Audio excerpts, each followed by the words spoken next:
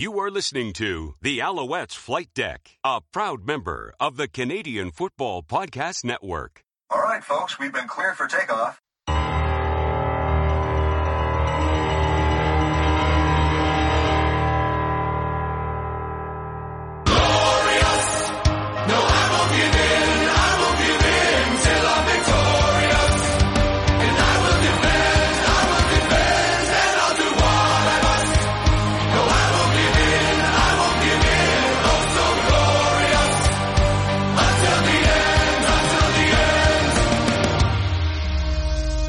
And welcome to Alouettes Flight Deck, podcast dedicated to Montreal Alouettes football, presented by Tarps Apparel.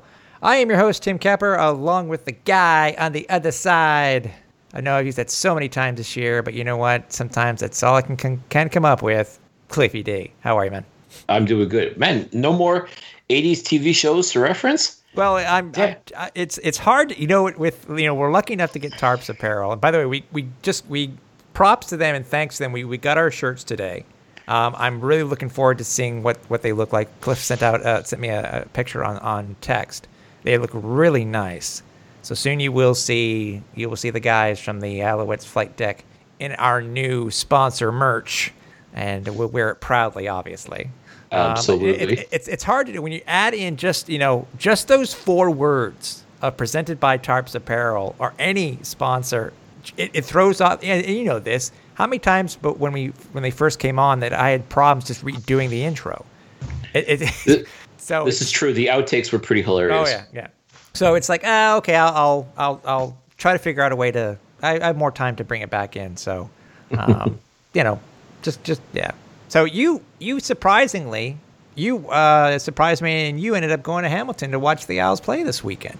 I did, actually. It was kind of a game time decision, which seems to permeate a lot of my road trips because I hate planning in advance. So I just kind of wing it, and I seem to have fun no matter what. So that's kind of my mindset, is just go and have fun. And let me tell you, had a great time. Like, just be able to go and tailgate with some really awesome people. Shout out to all my friends out in Hamilton, especially the lovely ladies of 905 Alive, little group there of awesome Tiger Cats fans. They showed us the love. They took care of us. They welcomed us into their home, so to speak, at Tim Hortons Field, and we just had an absolute blast. And let me tell you, Tim Hortons Field, great place to watch a football game. Hamilton, if you've never been to Hamilton, all the jokes aside about Steel City and just it being the place that fun forgot or anything like that, no. So this is a football city. You talk about like people, like fans that are passionate about football. This is the city to just go there and just watch a football game. And I tell you what, like that Eastern final that's coming up on Sunday, it is going to be rocking, because this was a nothing game and people were still having a blast and having fun. There's a lot of chirping back and forth between Alouettes fans and Tiger Cats fans.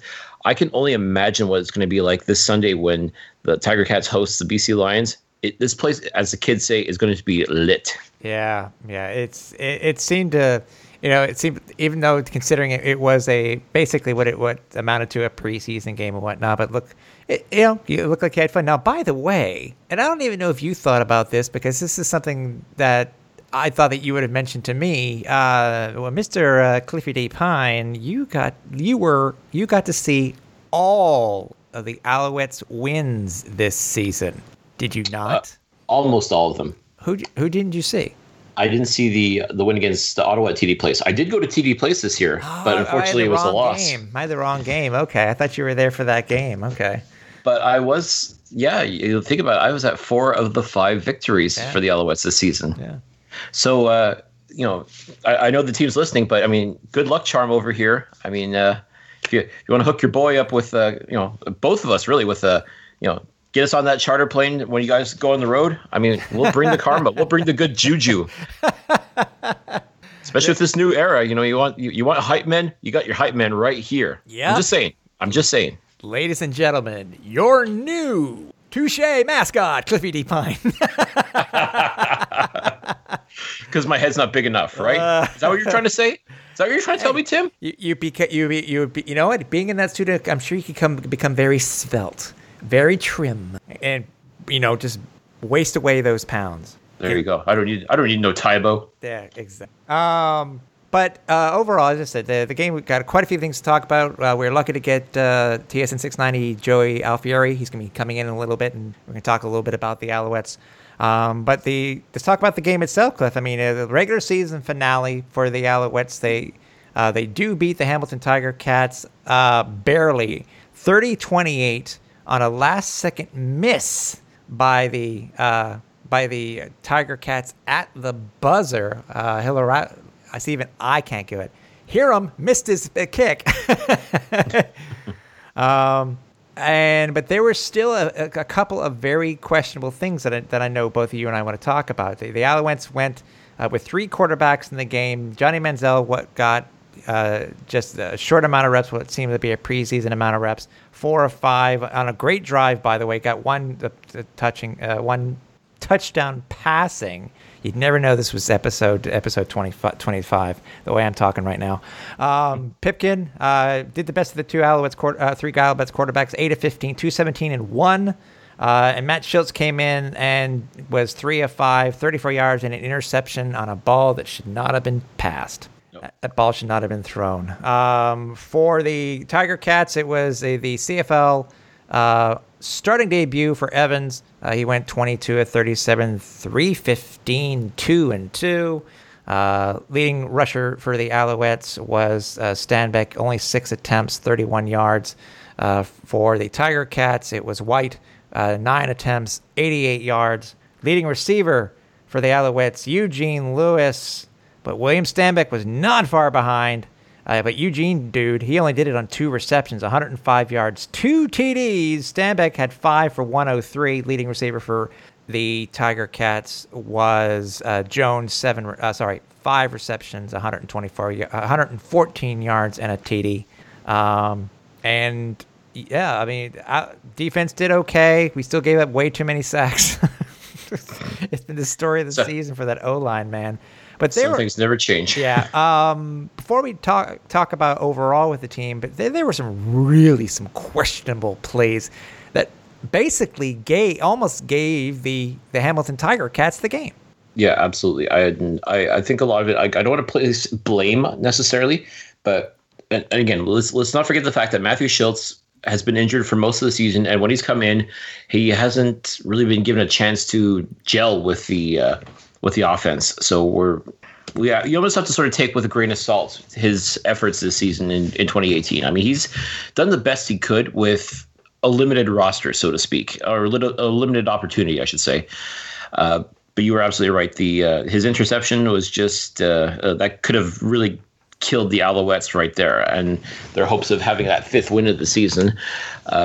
Really, truly though, like this defense had to really step up in that regards, and even then, like just the fact that Hamilton came very close. I mean, a 49-yard field goal by Hairulahu would have iced the game because it was literally a buzzer beater at that point. Yes, it was. Thankfully, though, the kick just sort of sailed to the left, and Logan took it out, and that's your ball game. So, a couple other plays too, like just the defense.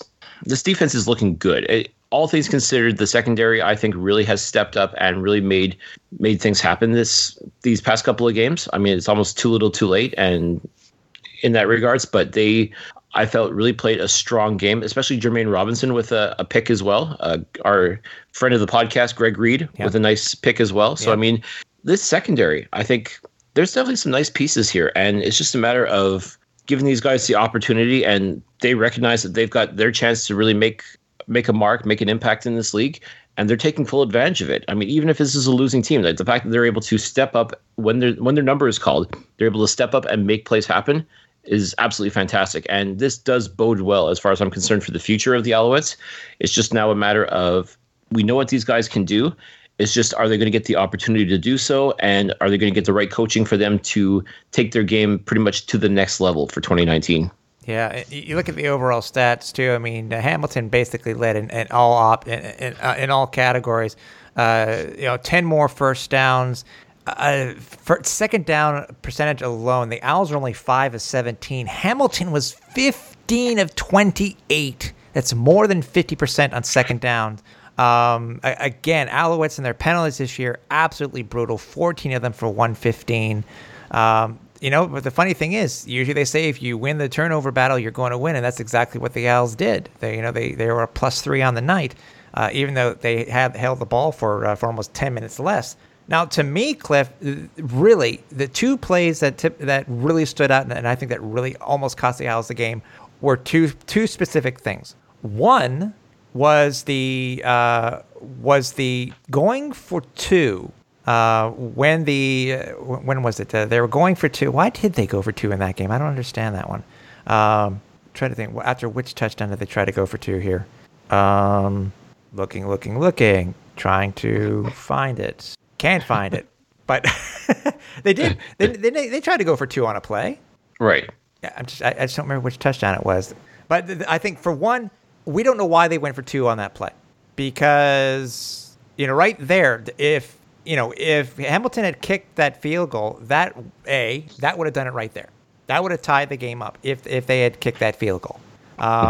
The second thing that I cannot believe that really ticked me off and was the horrible clock management at the end of the first half. You have the ball within the red zone, and you have, I think it was 15, 10 seconds, something like 6 seconds, whatever it was, and they run a play, and then the clock runs out without them getting a chance to try to kick a field goal. That missed opportunity and that horrible clock management could have cost the Owls the game right there too. So that's basically 4 points that the Alouettes left on the field, but they got they got the luck with them. They got they missed Hamilton missed the kick at the end of the game.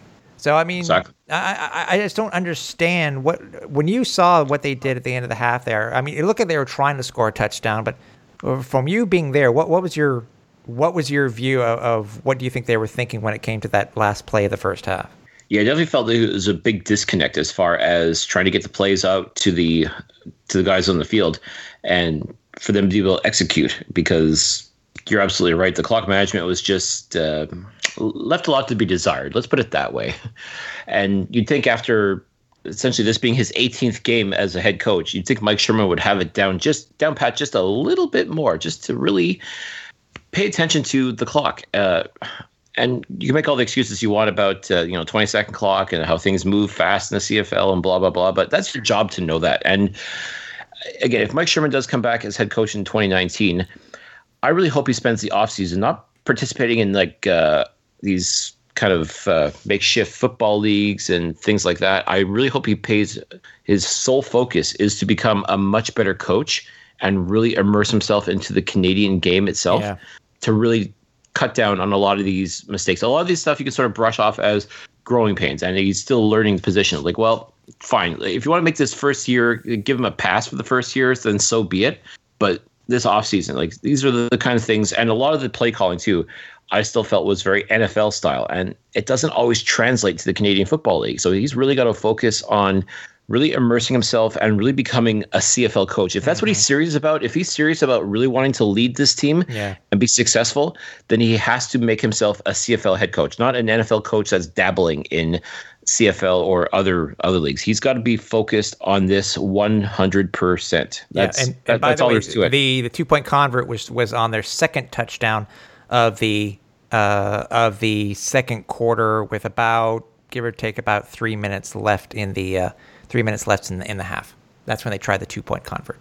So. Yeah, and so again, like little things like this. I mean, in grand scheme of things, especially this particular game, who cares? But God forbid if this game had playoff implications, like these kind of mistakes wouldn't be forgiven so easily. Yeah. So this is why I'm saying that Coach Sherman, if he is going to come back next season with his staff, then he's got to be all in. That's he's had his learning curve. He's had his paying his dues, whatever you want to call it. He's done that. Now he's got to be focused 100% on being the best possible coach for a Canadian Football League team. Mm-hmm. No, I agree.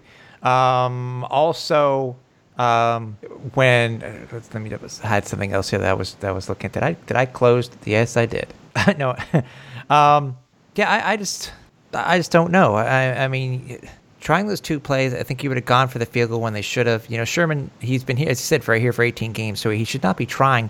he should be learning. He should have already technically learned the game. It's just a matter of, you were a head coach for all these seasons. There are still some things that are similarities between the CFL game and the NFL game. It's still football, it's just on a longer field and a wider field, with an extra man and a couple of guys in motion. So I don't know, dude. I really don't. It's just, I just hope that he does get things in gear, as you said, and just like Manziel, I hope would do in the offseason is just concentrate on the CFL, concentrate on the game. If you are going to be back, then just concentrate on the game and see what 2019 is going to bring to you. What was your thought, by the way, of the Alouettes going with 3 quarterbacks on the game?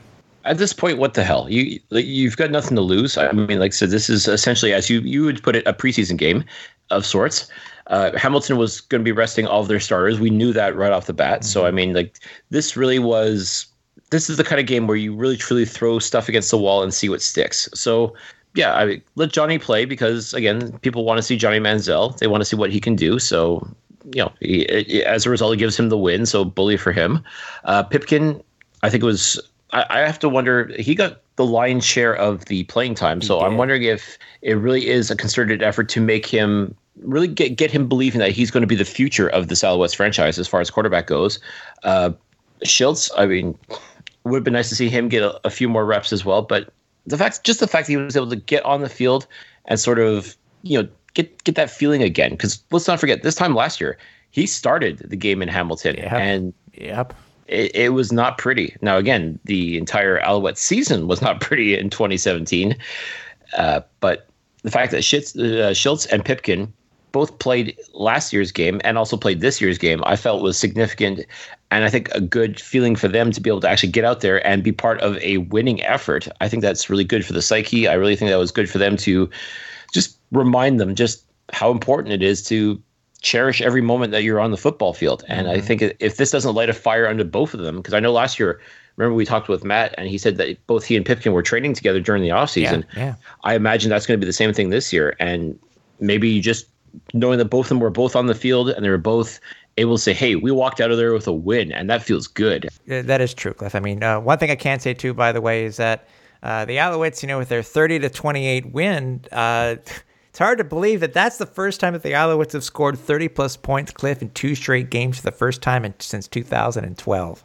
That's crazy. Back then, that during that streak, the Alouettes had scored 30-plus points in 4 straight games back then. So it's, and and by the way, and I know we're gonna have Joey on here in a few minutes, but I want to give a shout out to Joey, who I posted that stat on Twitter, and he actually gave me a shout out on the CJAD broadcast. And I was like, dude, I'm not listening to the broadcast. I'm watching TSN. I was like, damn, maybe I should have been listening to the broadcast. Hey, listen, you got to get the word out no matter what, right? Yeah, exactly. So I don't know how he said it. I should have asked him. That's one thing we didn't do is we didn't ask him how. I didn't ask him how he said it. So the game itself, which we didn't promote last week, this game was the Alouettes' 1,000th regular season game in team history. The team was 489, 21 since they had become the Alouettes back in 46. But one of the cooler stats too, as I mentioned about that was brought up by Steve Daniel, the CFL statistician, is that the difference between the points for and the points against, the Alouettes were a +2. That's crazy, man. That's crazy. You don't expect that when it, I've heard of some rivalries doing that, but that's just crazy. In their history, only a +2 difference in points. So, yeah. Well, it's unbelievable because there's been so many dominant Alouettes teams, and there's been some Alouette teams that have just been terrible. I mean, a lot of people nowadays, of course, have short memories and just assume that the Alouettes have always sucked for like the past, 20 years. I'm like, no, they haven't. I'm sorry. It's only been the past couple of years where things have not been great. I mean, there's been some really strong Alouettes teams overall, and high scoring, low defense. I mean, it's hard to believe nowadays, folks, but there was a time when the Alouettes were one of the more dominant teams in the Canadian Football League. Now, if you go back several years, now I'm talking about like in the 60s into the 70s, those are some pretty bleak times too for Alouettes fans. But it's amazing how all of a sudden things can change. A couple players here and there come in, and you just go on a run. And that's what it was in the 70s. Like, this team just became dominant. They became consistently good year after year. Then they tailed off again into the 80s, and then folded all together, came back in 96 and picked up more or less where they left off as far as being at least competitive, if nothing else. Yeah. And then just into the Don Matthews era, where things just, started winning you start winning a Grey Cup, you start appearing in the Grey Cup at least nearly every year. That almost became a foregone conclusion going to the Grey Cup. I mean, that just seems outstanding just to think about it even nowadays. But yeah, this team by and large has always at least been very competitive, more often than not. And again, now as we're going into this new era for 2019, I'm really curious to see what's going to happen as far as how this team competes on and off the field. And to me, that's part of the excitement of football is, yeah, this one hasn't been the greatest season, but somehow it just takes one or two things to fall into place and boom, you're back into it. And that's pretty much what I love about the Canadian Football League is you're never completely out of it, no matter what the situation is presented before you, no matter what you think about what's going on in the front office, what's going on the football field itself, any number of reasons why things may look bleak, but seriously, all it really takes is just little things sometimes just to fall into place. Yeah. And it can go from worst to first in a flash. Yeah. And that to me is what makes the CFL so great. Yeah. It really does. We've been doing it all, at least for most of this season. Before we get to we bring Joey in here and we talk to him for a few minutes about the Alouettes. We got to give our grades for the game. I know it's this game was a little bit slightly different than most of the games this year. Considering who Hamilton was playing, et cetera, et cetera. But we still want to at least complete the bingo card and at least make sure that we do the last game of the regular season. So Cliff, what would you? When it comes to the offense, what would you give a grade, a game-ending grade as? I would give it a solid B-. I think, again, the efforts from Geno Lewis to score those touchdowns. William Stanback was just a beast with over 100 all-purpose yards. Quarterbacks, I mean, most of the touchdowns, like I said, Johnny's touchdown to Geno was just fantastic. Pipkin's touchdown to Geno was even better. And then Pipkin, of course, was able to dive in for a couple of touchdowns himself. So I think the offense, not great, but definitely consistent and definitely was able to click more often than not. So I will give them a solid B- on that. I mean, they did score 30 points, 4 turnovers. To me, the huge thing was second down where they were 5 of 17, which, they scored 30 points and they only went 5 of 17 on second down. For this game, even though they did score 30 points, I'm going to give them out. I'm only going to give them a C+ in this one for the offense because, they won, but there were still a couple, I think, a little bit of hiccups and a little bit of brain farts that they could have had more points. Again, my point earlier about at the end of the half and for some reason going for 2, unless there was an issue with our long snapper. But what about defense for this game? Defense. Again, when you look at the fact that Hamilton was able to get their act together eventually, but for the most part of this game, the defense was pretty well on point. So, I will go B- with them as well because they didn't necessarily keep all the points off the field, but you saw, as I said, in the secondary was really starting to click, really starting to come together, really starting to force a lot of the turnovers. Linebackers were still able to put the wood out and put some hurt down on some of these Tiger Cats. I think this defense, there's something here. There really, truly is.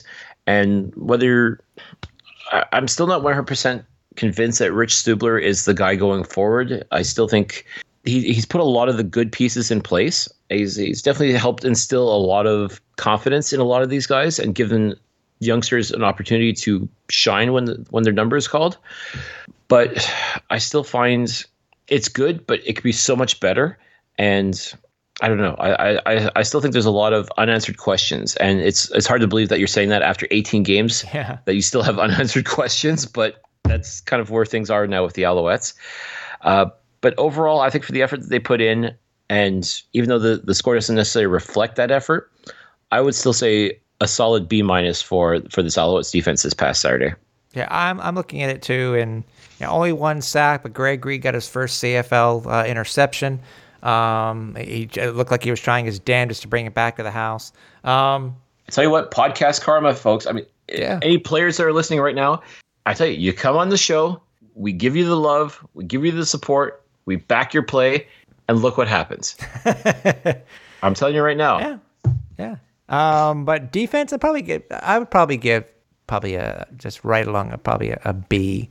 I mean, they did give up quite a few yards passing. I mean, almost 500 total yards, but they did what they needed to do. It was really bend, don't break type of thing. It's just that the offense, I think, went a little stagnant in the second half. But yeah, I'd probably give them a better score than they would with the offense. Considering the offense, for year end, they ended up giving up 66 total sacks. Hey, good thing they didn't break their record. They came within 9 of tying their record, but in a single season. But yeah. But again, things can get better. We hope to. I'd love to bring back this game day grades type of thing for next year, and hopefully they'll get more A's as the 2019 season goes on. Cliff, before we do get to the second half of the show and our interview with Joey Alfieri of TSN 690, I want to make sure that I give a shout out to our presenting sponsor of Tarps Apparel Company.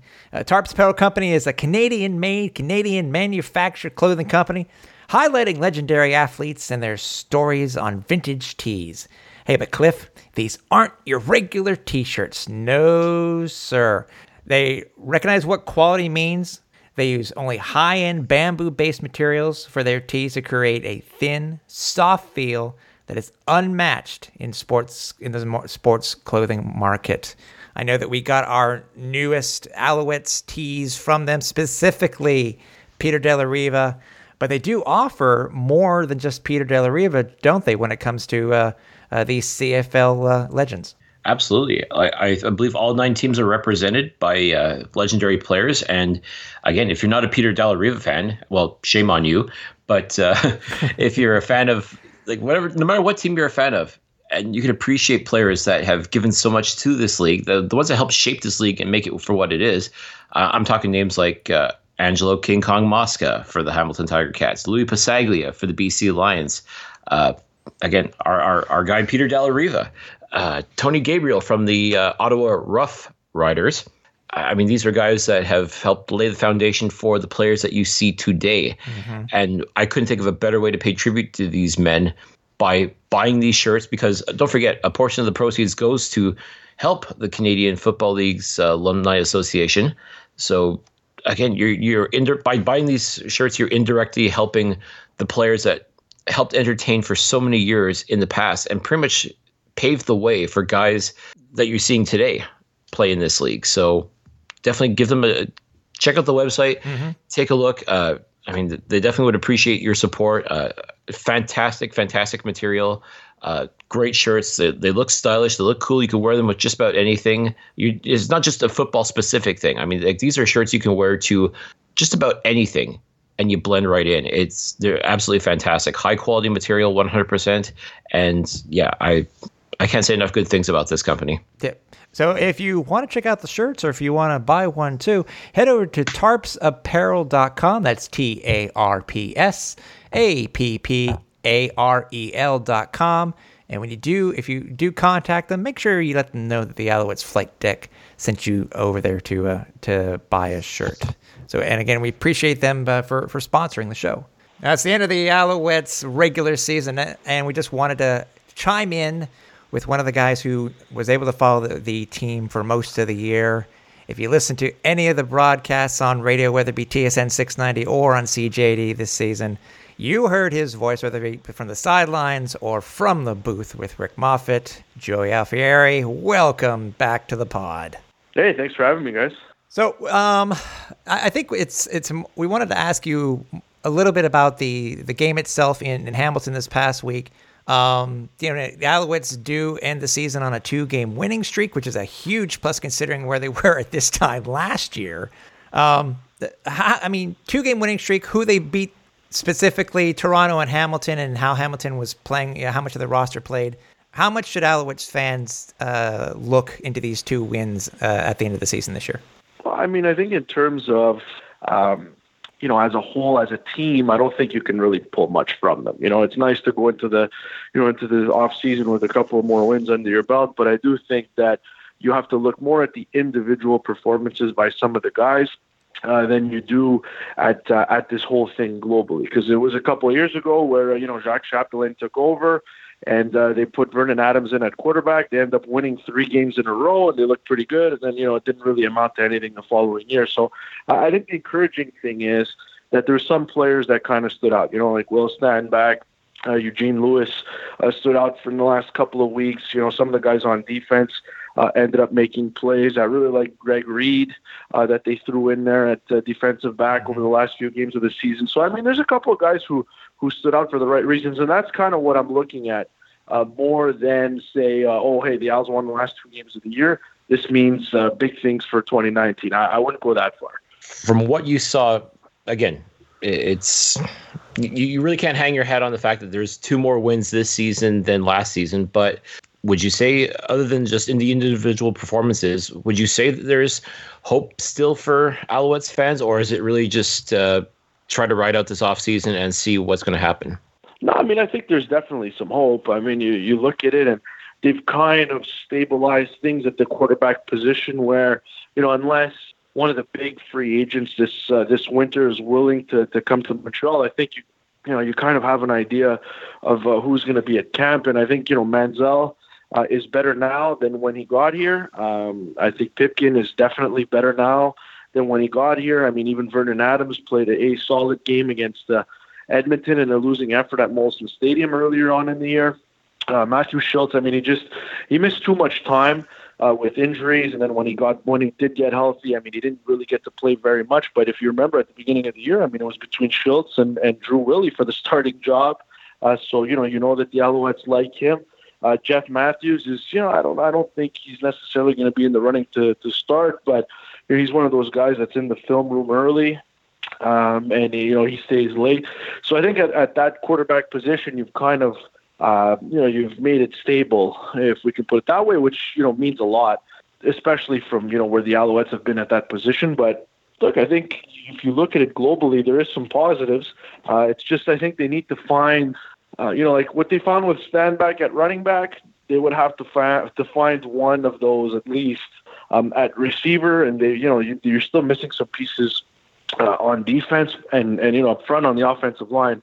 I think the personnel isn't awful. I think they just have to find a way to stay healthy and keep the same group of 5 up front. So yeah, look, there's a 5-win team. There's going to be holes on the roster. But they need to have a big off season, and it doesn't even necessarily have to come in free agency. I think you have to find like these Americans out of college or these NFL cuts that end up panning out, and you got to get those guys on the cheap. So look, there's things to build around for sure. Is there work to be done? Yeah, definitely. But I think you have to be feeling better today than you were, say, at this time last year. Oh, no kidding. Now you're talking about quarterbacks, Joey, and the last 2 games, the quarterback situation on the field was actually very interesting, considering the amount of money that the Alouettes are paying and what they gave up to get Johnny Manziel. What was your thought as the broadcaster, seeing what the Alouettes did and splitting the time versus Toronto, and then just basically giving Johnny Manziel what it attributed to a preseason preview in the last game versus Hamilton? Is it? I understand that Coach Sherman wants to give the quarterbacks a little bit of look, but then again, yes, we're at week 20 and 21 of the season. Wouldn't you rather see Johnny Manziel in a full game rather than having the other quarterbacks come in and split reps? No, you know what? I didn't mind it. I liked it. I liked that they gave these guys an opportunity to play because, we did see Pipkin for a little bit more than a month, and, he played really well at times and he struggled at times, so I wanted to see some more Pipkin before going into the winter break. The same thing for Schultz. I thought we were going to see a lot of Matthew Schultz this year, and it didn't end up working out that way. I think they're all works in progress, but I didn't mind it, and I think we saw quite a bit of Johnny Manziel. We know where the strengths are, where the weaknesses are, and we know where where he's going to have to work, what he's going to have to work on this off season. So. I didn't mind it. Honestly, I was glad to see that even though Pipkin hadn't played in a while. Yeah, he missed some throws and he didn't make all the great decisions in the world, but he did make plays even though he hadn't played in quite some time. So that was encouraging to see. I think it'll be an interesting quarterback battle going into training camp, but I do think it's going to be, again, unless Mike Riley, Paul Levi Mitchell, or Trevor Harris winds up in Montreal, which I really don't think is going to happen. I think it's Manziel's job to lose. Yeah. Now that we've reached the end of the season, guys like John Bowman, Chip Cox, Luc Brodeur-Jourdain, Stefan Logan, like these are guys that are not young men anymore, but just in talking with them after the game, a lot of them still feel like they've actually still got some gas left in the tank. In your opinion, do you think these guys, maybe they're just feeling that high from the 2-game winning streak, or do you think really realistically all or any of these guys come back next season? Great question. I think I'm looking at it, and I think if you tell me you can only pick the ones that I think can still play, obviously I think Bowman can still play, and I know at times, I know Chip Cox gets a bad rap because he does take bad penalties every once in a while, and there's days where it looks like he can't keep up like he used to. But I thought Chip Cox finished the season, and I'm not going to say in style, but I thought he played really well down the stretch. I thought he made some plays throughout the season, and just talking to him, I think it's going to be a different off season for him, because last year, I mean, at the end of the season, he wasn't even able to walk. He played through some ridiculous injuries. Yeah. And that's why I think he looked, kind of finished at the time. Even I was like, oh man, this guy doesn't have anything left in the tank. But he missed training camp this year. They kind of couldn't agree on a new deal. But then by the time he came back, he was healthy, and it looked like he was a lot more comfortable and a lot more confident. So he was able to do some of the things that we know him. We know that he's able to do.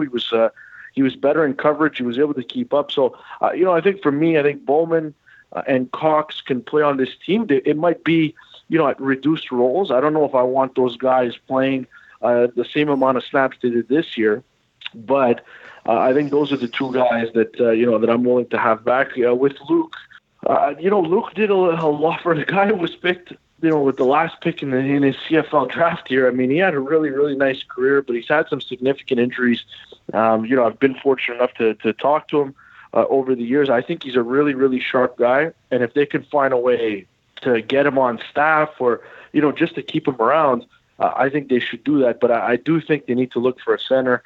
I'd like them to move Christian Matt back to guard and just get younger at the center position. And when it comes to Stefan Logan, I mean, look, the guy's been remarkably healthy throughout his career. I know that he missed some time this season, but he came back rather quickly. But I don't see the burst anymore. I think that at that position, you don't have when you don't have that twitch speed, then I think you've got to look elsewhere. So that's those two guys. I'm not sure if they'll be back. Maybe they can help another team. Maybe Logan can go elsewhere and be a veteran, a mentor somewhere else. But I think the Alouettes, just given their situation, they've got to get a little bit younger at the kick return position. Now, this is probably going to be one of the most unique and strange off seasons that CFL fans and Alouette fans have seen in quite a long time. More specifically, of a lot of players were having just one-year contracts, basically because of the upcoming CBA negotiations. Joey, what's your thought on, because it looks like the Alouettes are going to have some pretty significant names that are going to be free agents this year. First, what do you see as, do you think that many players will wait until there is some movement when it comes to getting close to a new contract, or what?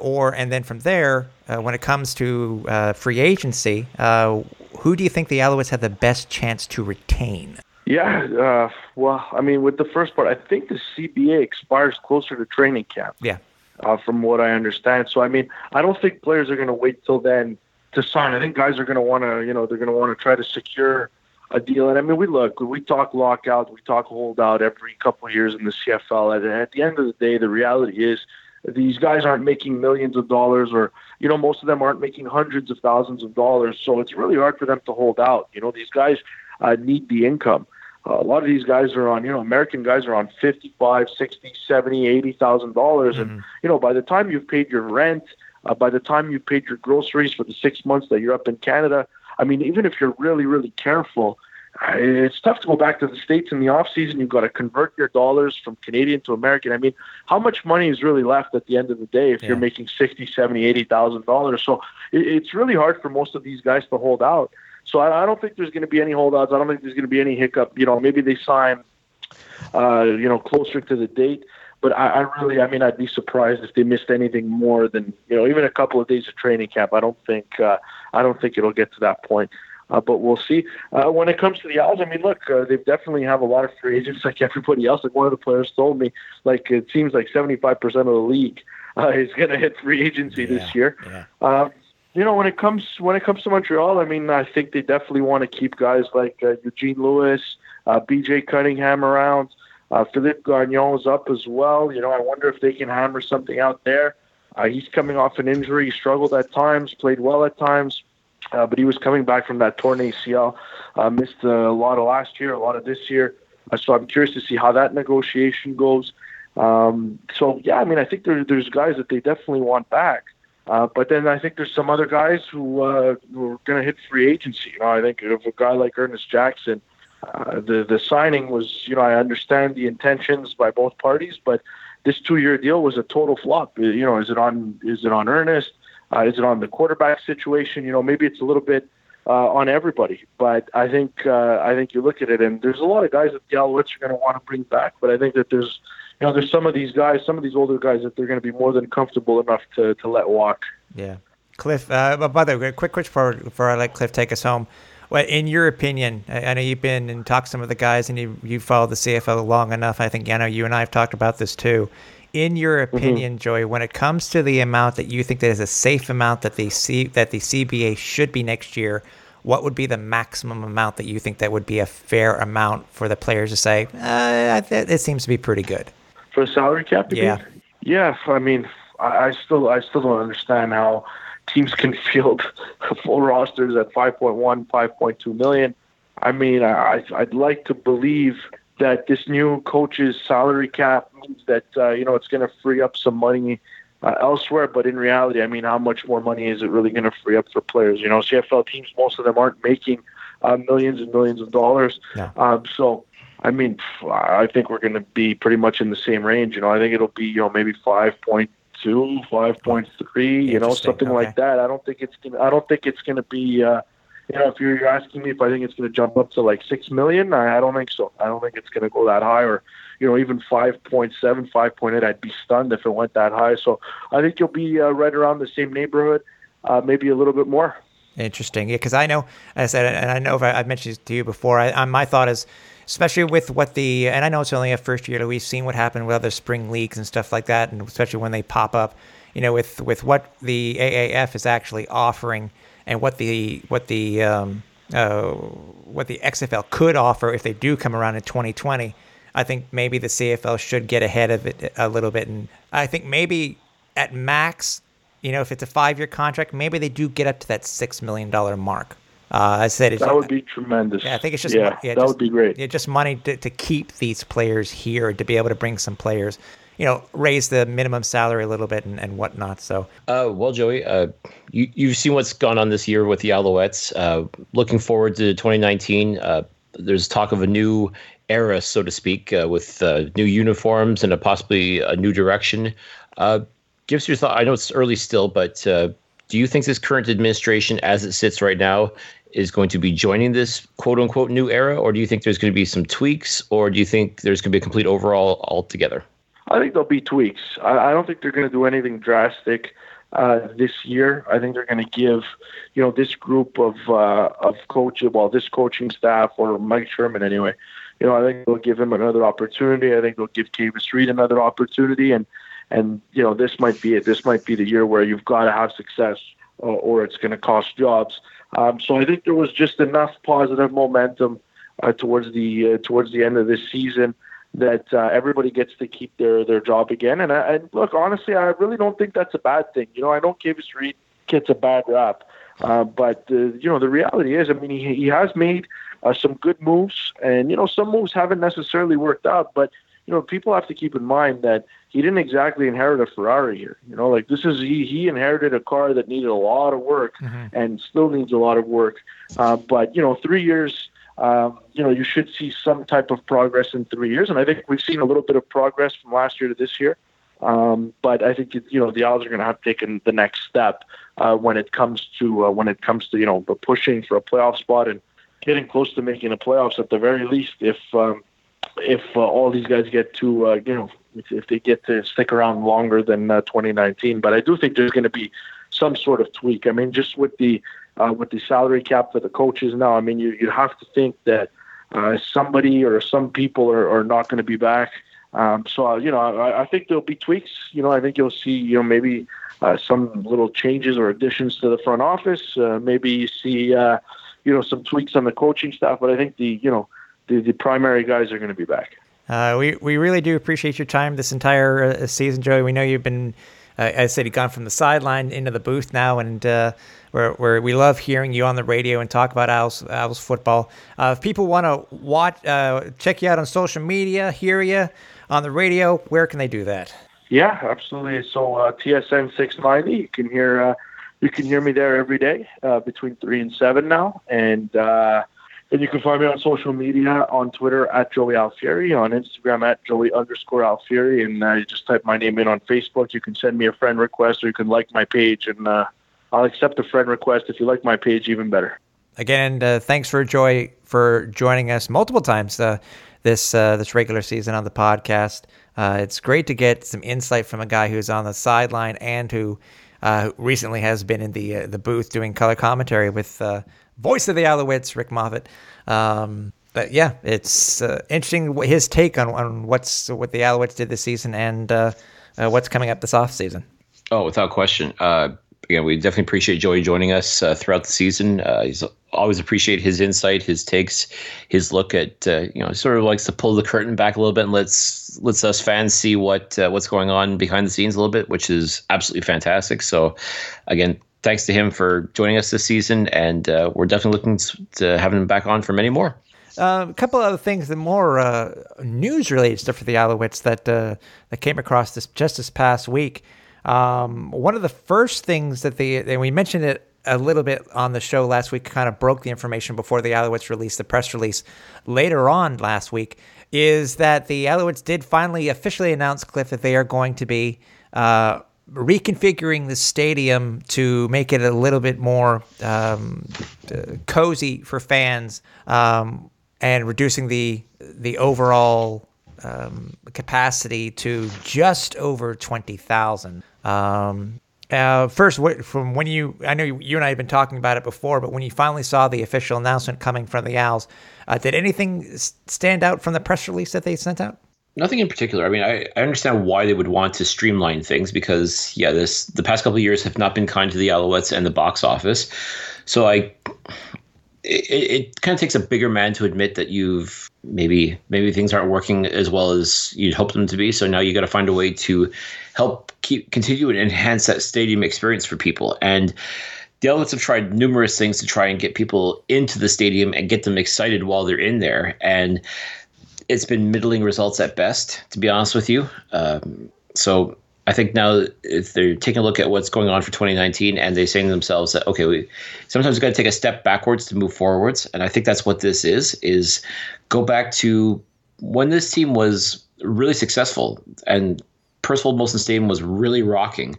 It was 20,000 fans, which isn't very much. No. But when the stadium was full and people were hyped up and they were loud, it still made for a very entertaining experience. And I think that's what they're hoping to get back to is that get a good product on the field and consistently win, you will pack the stands. And I think by doing this and almost creating that sort of demand that if this team does get its act together on the field and starts winning more games, you're going to create that demand. You're going to get people excited like, oh, I got to go see an Alouettes game now because now they're winning and I want to be a part of that. Yeah. So eventually that will lead to those seats that are now being closed off. I have a feeling if this team can start winning on a consistent basis again, those seats will open up fast because you want butts in the seats no matter what. Oh, for sure. For sure. You want this team to succeed and you on the field and also at the box office. You want people buying tickets, whether it's season tickets or even just single game walk-up tickets. Like you want people in the stadium no matter what. So really truthfully, though, the only way you're going to get that is this team has to win. So that has to be the focus, too. Like, it's great to announce that you've sort of streamlined things a little bit for the time being, but this has to be a temporary thing. You cannot make this permanent. The goal here has to be build a better football team that's going to win and win constantly, so that you have no choice but to open up those seats that were once considered misbegotten, if you will. Exactly. So the new capacity at Percival Molson will be at 20,025. According to the team, it will increase the inventory of affordable tickets by 10%.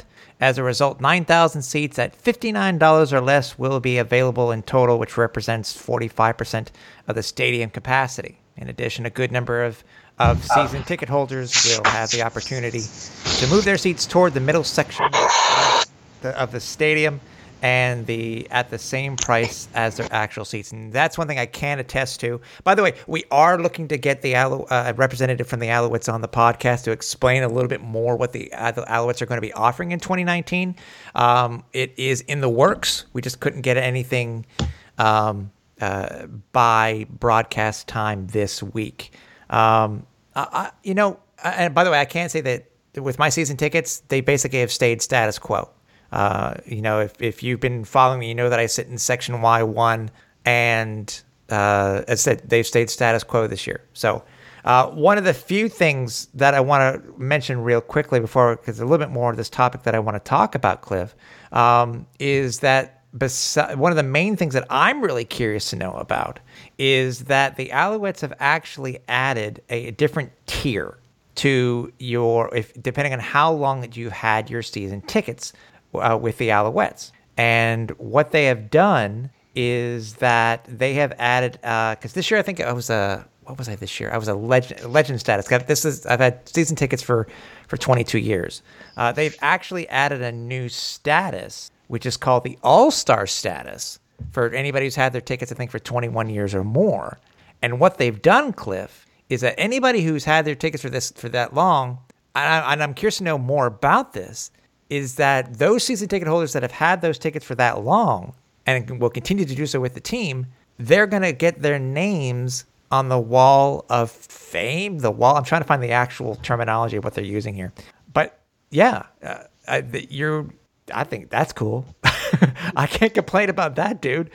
No, that's very cool. There it is, benefits. I'm trying to find its recognition. There we go. Yeah, so the name of the I and anybody else who's had their tickets for 21 or more years will have the Hall of Fame status and will get their name on the Hall of Fame wall in the stadium. I'm curious to know what that means. Because, before when they were building the stadium, Cliff, when you first come in on is it the east end zone, the east entrance? Yep. There's that wall there where when you bought a brick like they did over at the Bell Center, you got your name on the wall. I'm curious to know how the team's going to do this. That's one of the few things that actually does intrigue me. And once we do get them on the show, hopefully they'll be able to explain it a little bit more. And any of you who've had your season tickets for that long, this will be one hell of a perk. Absolutely, especially if people that were thinking of maybe not renewing because the team hasn't been all that good. I'm wondering if this is the thing that's going to maybe convince them that, hey, maybe I should still invest in this team. Maybe I should still be a part of the experience at Percival Molson Stadium. So yeah, I'm curious myself too now that you've mentioned this, to see how this is going to play out. Now, one last thing I wanted to talk about when it comes to the reconfiguration of the stadium is there were a lot, and Cliff, you'll attest to this one, there were a lot of people on social media and on Facebook and Twitter that just blasting the team for making the reduction in seats, because it basically brings them to a point where they are at pre-2010 levels, where they expanded the stadium to add the extra 5,000 seats. I'm going to say an extra quote-unquote 5,000 seats. And I do that, and I'm saying that on purpose, because I think what a lot of people are tending to forget is that the stadium in itself, before the expansion, yes, it held 20,202 before the expansion, but that's not what the amount was when it came to permanent seats. Because remember, we've had our changes. We've had the fan zone added. Remember, east and west end zones, Cliff, did have seats for the longest time. Ever since I think they were there since 90 when we first came over in 97. Mm-hmm. They were there. So I reached out to and I did some research. And by the way, thanks lots to Charles over in the Alouettes office for getting me this information. And it's really just to make a point to a lot of these naysayers. So basically, at that time, as we know, the two temporary sections, the Alouettes in stadium actually only had 17,374 seats prior to 2010. So even though stadium capacity was at 20,202, there were 2,800 temporary seats in this stadium, Cliff. Right. And then after the renovations, it just wasn't the addition of 6,046 seats. It was 6,046 permanent seats. But what people need to understand is that there were some changes. They removed seats in the south end, the south stands, to add the new upper deck. Mm-hmm. But people are saying, well, Tim, you bought all. They spent all this public money to do this, just now to remove 5,000 seats. All I really need to say is, and I said, maybe you're being trolls. Maybe you're just saying this just to say it, just to slag and to slam the Alouettes more, just because they're down. All I've got to say is get your asses out of the sand, and usually your head, but this time it's your ass. Yeah. You need to understand that with what they did is that if it were not for the expansion and the renovations to Percival Molson, this team would not be here. And obviously a huge thanks to you too. That's another thing too. Because with what they did and with the renovation itself, not only did they put the permanent seats in, the permanent ones under the giant screen, they also renovated some of the sections. They also redid the press box, the PA box, other boxes. They added the loges, and also do not forget the locker rooms were redone. Storage was created, and obviously, I think it came to infrastructure also in being able to in order to put up this new upper deck. So I think really you need to get your heads out of the sand and look at it from a total perspective for this team. Considering, again, that the stadium never had really 20,000 seats to begin with, permanent seats to begin with, prior to 2010. So I think it's just frustrating. As I said, I think that people are just looking to bring the Owls down the more they could this year, considering where they are and how they've been for the past 4 years. Sometimes changes need to be made. Some people may be calling me a homer. I don't care. I think the main thing is that the information is out there, whether you believe it or not. Whether you think it's something that won't sway you. I don't care. I'm just telling you the truth. Without these things, the Owls would not be here. Do you remember, Cliff, how many people the Alouettes drew to the cavernous Big O in 1996? Oh, I definitely remember that. I definitely remember looking out there and seeing, if I'm being generous here, 7,000 fans. Yeah, they averaged 9,500 their first year back. Yeah. If it wasn't for the wet and alls, and for you too, and for these renovations, I can almost guarantee you, Cliff, that this team would, and you and I would not be talking about it today because the team would not be here. No, you're absolutely right. We would have gone the ways of the original Rough Riders. We would have gone the ways of the Renegades. We would have gone the way of many a CFL USA team. Mm-hmm. No, it's as I was saying before. It seems to be the cool thing to do now is just to slag the Alouettes for everything they do on and off the field, and fine, so be it. But you said it yourself with everything that you presented, and I'll even quote friend of the show, David Sanchez: "Men lie, women lie, but numbers don't lie." And the numbers you just gave us right now, that says it all. I mean, this team and ownership has done a lot to keep Montreal football as relevant as possible and to make it prosperous. And again, this comes back to everything I've been saying, is that if you want this team to be successful, it has to put a winning product out there, because you will fill those seats, whether they're the temporary seats, permanent seats, I don't care. And that's one thing we want to ask. We want to ask the team is that if there is a demand and the team is doing well, will they open up these tarp duffs or whatever they're going to do? That's one thing we have to find out too. These sections, will they open them up? Oh, they have to. They have to, Tim. Don't look gift horse in the mouth. Don't let money get away if you can't. Right? That's what you're saying. Pretty much. And again, like this team, supposedly, depending on who you ask, they're losing millions of dollars per year, and there's certain decisions money wise that are questionable at best. So like, okay, well then again, if you have a chance to make all this money that you're supposedly losing, I think the team would be just absolutely crazy not to do that, especially if they do find that magic formula, that winning formula that gets the fans back in the stands. Absolutely. Like, yes, you want to create a demand. You want to create a buzz. You want people saying, oh, man, I've got to go get Alouettes tickets because this team is good and I want to watch them live. It's going to happen. You put a winning football team together, you get fans excited, they will buy tickets again. I can promise you that. Yeah.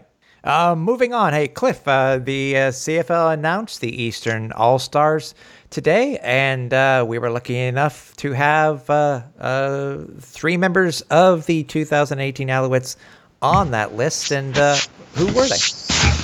Well, that would be the legendary John Bowman, the legend in making of Enoch Mwamba, and a bit of a surprise for me on this one, Brandon Dozier. Yeah. I say this because, and not to put Brandon down or anything like that, he has been a very solid player on defense this season. I just don't know if what he's done, I would necessarily make him an all-star, but he has really come into his own. He has been a very solid contributor for this defense. There's been a couple times, though, where I felt he's kind of, what's the word I'm looking for? He's kind of overextended himself and kind of got caught up in things. But I guess by and large, he's put some solid numbers together, and he has looked really good. Like he's like one of these guys that I definitely see in the next 2-3 years can be a star of the future. Like I can definitely see him being a household name if things continue to progress the way they have been for him. Yeah. So again, we know what to expect from John Bowman. We know he's willed himself this year to be a fantastic player. Enoch Mwamba, we know he's always been good. But I mean, it really, really stood out this year. Like he has been an absolute force for this Alouettes defense. And I've said it on numerous occasions. One of the few bright spots on this team has been Enoch Mwamba. So I'm not surprised to see him get the accolades that he so richly deserves. Yeah. But Brandon Dozier, I was a very pleasant surprise because, yeah, I thought he was good, but I didn't know if he was all-star good. But now that he is, again, major props to him. I hope he takes note of this. I hope he doesn't just slough it off as luck or anything like that. I hope he realizes that other people are watching him and think highly of him. So hopefully that's going to up his game even more for 2019. So again, congratulations to all 3 of these guys. They've definitely proven their worth, and just goes to show that while this hasn't been the best season for the Alouettes, at least we can say the defense, there's definitely a lot to like here. So props to these guys again, and let's hope it continues on to next season. Yep. It was John Bowman's 8th selection as an All-Star. It's actually his 3rd in a row and his 5th, 6th. Wow. Either the best way to put it, he was an All-Star 2009, 2010, 2012, 2013, 2014, 2016, 2017, 2018. We know we've heard the talk. Let's hope it's not his last. But if it is, he's the dude's, especially what he did this year, the dude's a beast. Enoch Mwamba, I had actually forgotten that he had gotten one in 2013. So it's his 2nd selection, so 2013 and 2018. And Brandon Dozier, it's his 1st. So congrats, guys. It wasn't a very good season overall when it comes to, basically a lot of stuff on the field, but you got the recognition. The recognition that you deserved from the Football Reporters of Canada. Also, very interesting, and I think this really surprised a lot of us because this came really out of left field, Cliff. It was announced, was it just after the game or on Saturday? On Sunday. On Sunday during Clean Out Your Locker Day, that the Alouettes are going to be bidding, and they did it they went to Toronto this past Tuesday. The Owls are going to be bidding, Cliff, for the 2020 Grey Cup. Now, the Alouettes haven't had the Grey Cup since 2008. So it's been a long time since the Alouettes have held one, considering this is a 9-team league. What's your thoughts on this, Cliff? With them, they're up against some stiff competition, but I think it's about time to bring back the game for hopefully multiple games in the Eastern Division. But What's your thought when you heard about them making a bid for the 2020 Grey Cup? I was a little surprised, to be honest with you, because of this whole kerfuffle as far as the stadium roof goes at Olympic Stadium. For those of you who aren't aware, I'm sure we've mentioned it numerous times, but the roof that's on Olympic Stadium right now is not it's a permanent one, but it's not the most structurally sound one. Despite the Olympics Installation Board sinking millions upon millions upon millions of dollars into the stadium itself, the roof is still very suspect when it comes to inclement weather. There's always the fear that if there's more than 5 inches or 5 centimeters, I can't remember which. It's 5 centimeters, I think. Okay. If there's more than that, then there's a very good possibility that the structure is not going to be there. And God forbid there's a Grey Cup game going on with 60,000 plus fans in the stands and the roof of the Olympic Stadium collapses during a game. That's always been a huge, huge concern. And one of the major reasons why Montreal has not put up a bid for hosting a Grey Cup game. So when they announced that they were actually going for the 2020 game, I was very surprised. So it leads me to believe that maybe they know something we don't know as far as what's going on with the Olympic Installations Board, because unless they found a magical way to keep snow off the roof, or maybe they're banking on the fact that the season is going to be moved up so that the game is played more towards early November as opposed to late November, and trying to avoid the snow altogether. I'm not sure, but if that's the case, then the possibility of having a Grey Cup game in Montreal is very much alive and well. And I know there was going to be competition from Saskatchewan, who's looking to host at New Mosaic Stadium. There's still a lot of clamoring for Hamilton to host a Grey Cup because they haven't hosted one since 1996, if you can believe that. Yeah. They've got a brand new stadium, and it's supposedly all of their legal issues regarding Tim Hortons Field and the city of Hamilton, apparently that's all been squared away. So now they've more or less got the green light to try and land a major event like the Grey Cup.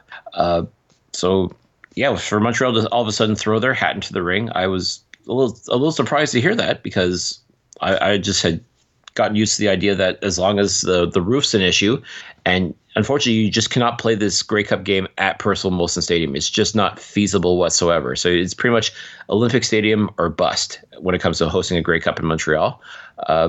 Yeah, so as soon as I heard this news, I thought, wow, that's really something. That's very very headstrong, if you will, for this administration to even entertain the notion of hosting a Grey Cup. So my guess, as I said, they must know something we don't know as far as some sort of plan as far as being able to take the roof into consideration at Olympic Stadium.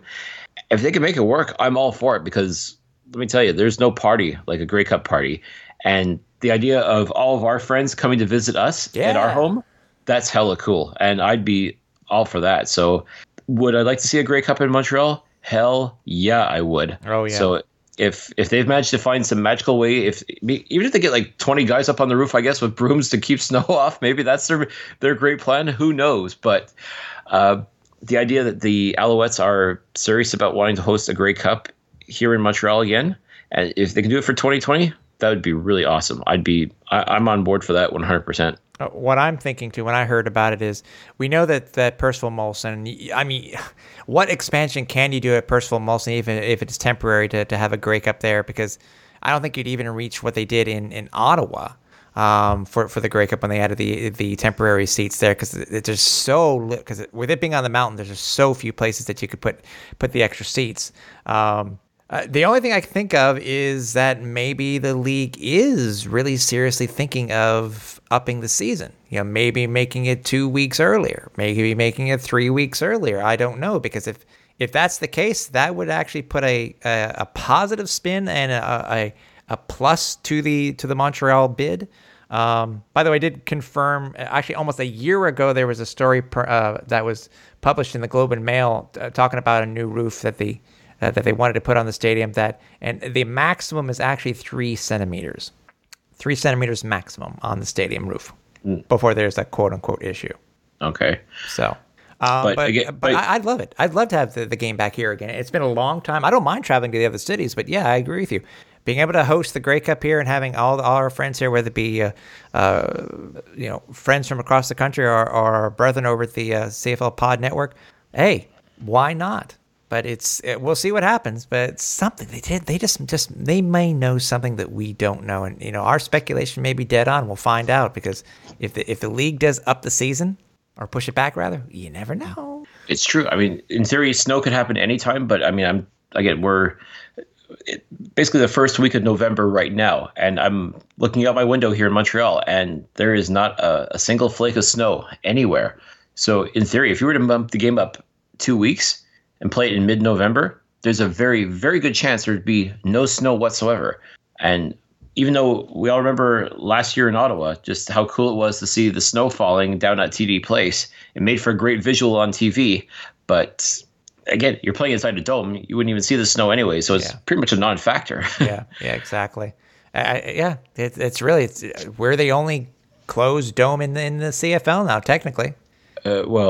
Yes and no. Technically, because with BC Place, I mean, I'm trying. It'd have to be really, really cold for it to snow in BC, especially at Grey Cup time. Pretty much. Yeah. So before we finish up and let you guys go, we want to make sure that we remind you that we are on social media. There are multiple places where you can find us.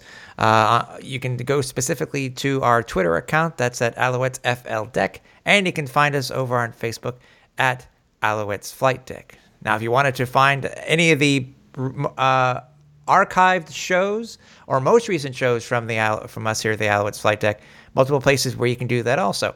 Best place is to head over to www.alouettesflightdeck.ca, or you can head over to iTunes, Google Play Music, Stitcher, or Spotify. Now, one of the things we wanted to talk about before we finish up is what happened today in Halifax. And Cliff, I know you and I talked about this just a little bit, but for any CFL fans or Alouette fans who happen to be living under a rock today, give us a synopsis of what happened today. Well, the league, or the Maritime Football Project, if you will. Forgive me if I don't have the exact name of it right, but basically the potential ownership group for the CFL's 10th franchise in Halifax basically came out today and said that they want to see how serious people are, and they've announced a season ticket drive. So they want to see who all is serious about wanting to have season tickets for a CFL team in Halifax. So they've basically asked fans to put down a $50 deposit for future season tickets. And in doing so, you would also get to participate in naming the next CFL franchise. Oh, okay. And as of right now, 4 names are being bandied about, but they have also said that as a investor, if you will, in season tickets, you would have the opportunity to suggest another name. And if more people suggest that name, then they would certainly take that into consideration. As it stands right now, though, the names that are being considered are the Halifax Schooners, which everybody pretty well expects, as they were supposed to be an actual team in Halifax many moons ago. But back 86, I think, when they got the conditional franchise. Actually, I think it was 84. 84? Okay. I believe they were supposed to start the 84 season, and then just before preseason, they just ceased operations. Okay. And back then, it was a stadium issue also. But anyways, continue. But that team, had they gone through, would have been the Schooners, and a lot of people still want that team to come back, basically, and be the 10th franchise. Other names that have been suggested have been the Atlantic Storm, the Atlantic Convoy, and the Atlantic Admirals. Huh. So I have to admit, I was a little taken aback by the suggestion of Convoy, and it was brought to my attention that Convoy would, of course, mean like a battalion of boats, basically. Oh, okay. I get it now. Yeah, there's a nautical theme to it, pretty much, like there would be for admirals and Storm too, because the Navy does go out in storms, I guess. But no, I think that's actually more representative of what comes into Halifax as far as weather. True. The Atlantic Storm, because unlike most places in Canada, unfortunately, the Maritimes, when it comes to hurricane season, most people don't think of hurricanes being that much of a big deal to Canada, but the Atlantic provinces seem to always get slammed with those infamous hurricanes, those Atlantic storms. Mm-hmm. So it's it would be an appropriate name as well. But To be honest with you, I'd be floored if anything but Schooners ends up winning this contest. It would have to be a phenomenal name to replace it, just because every year at Grey Cup they have this down east kitchen party, they call it, and they actually still sell Atlantic Schooners jerseys, if you can believe that.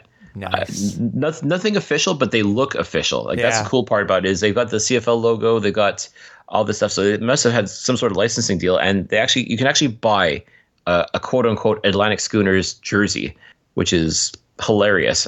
But again, you can tell that there's such a groundswell for that particular name, and ask people league wide. And I've seen a lot of polls lately of what you'd like to call the team. What should this team be called in Halifax? And the overwhelming answer is this has to be the Atlantic Schooners. Like, you have to represent the entire maritime region.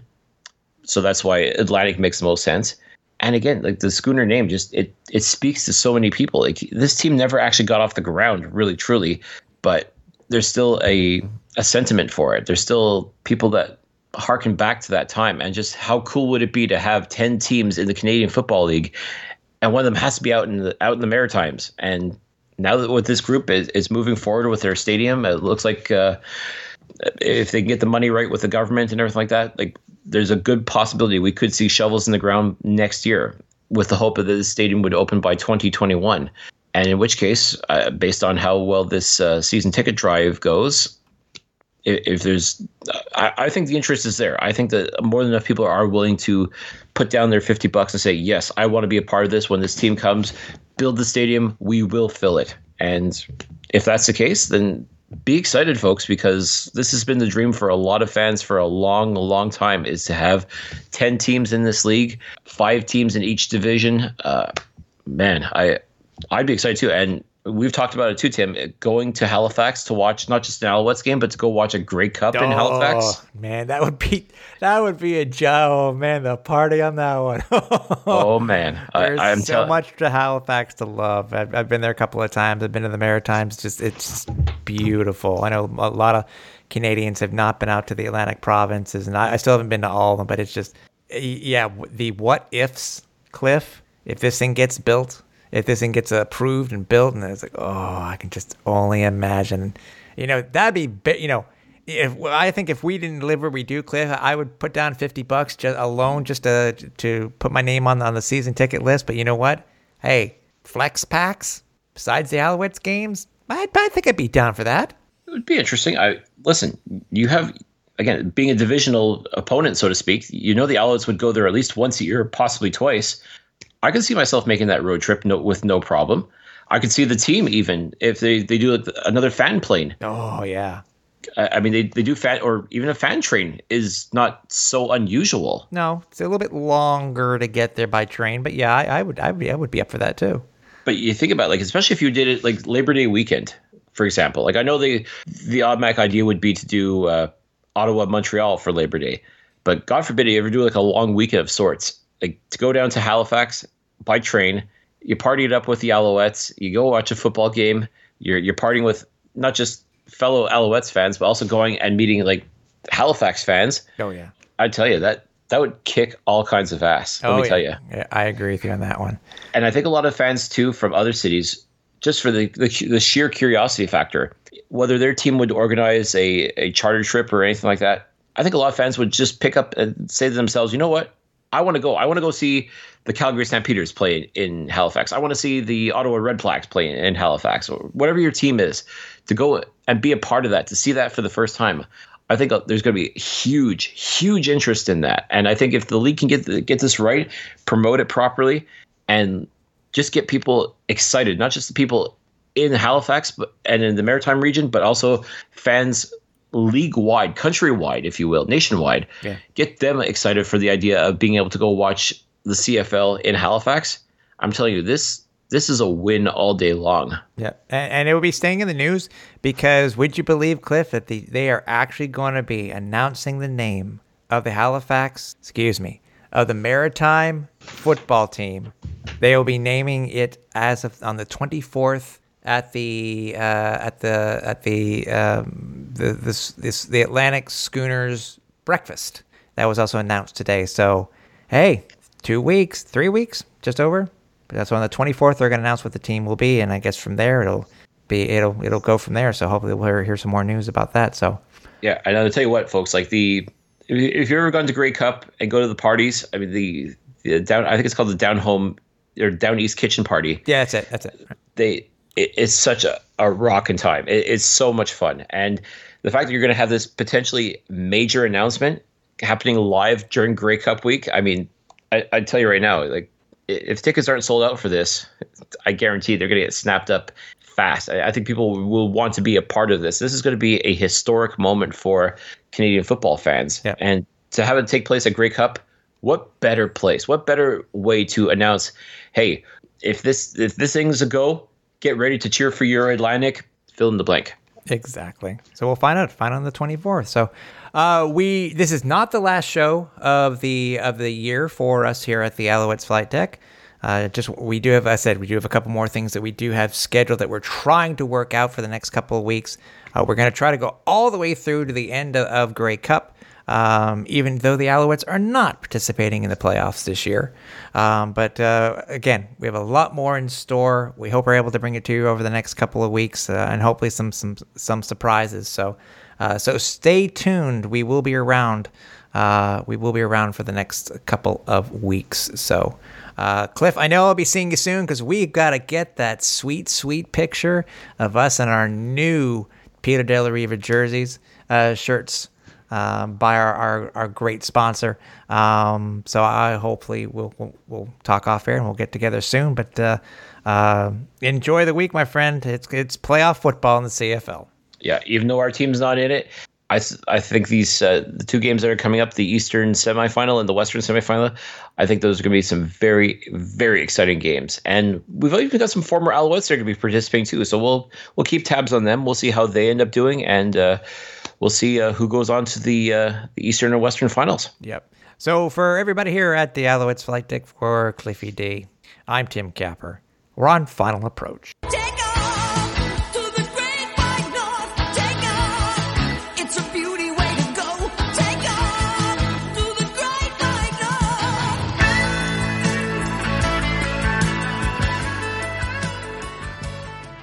Thanks for listening. Find more great shows like this at CF Pod Network on Twitter.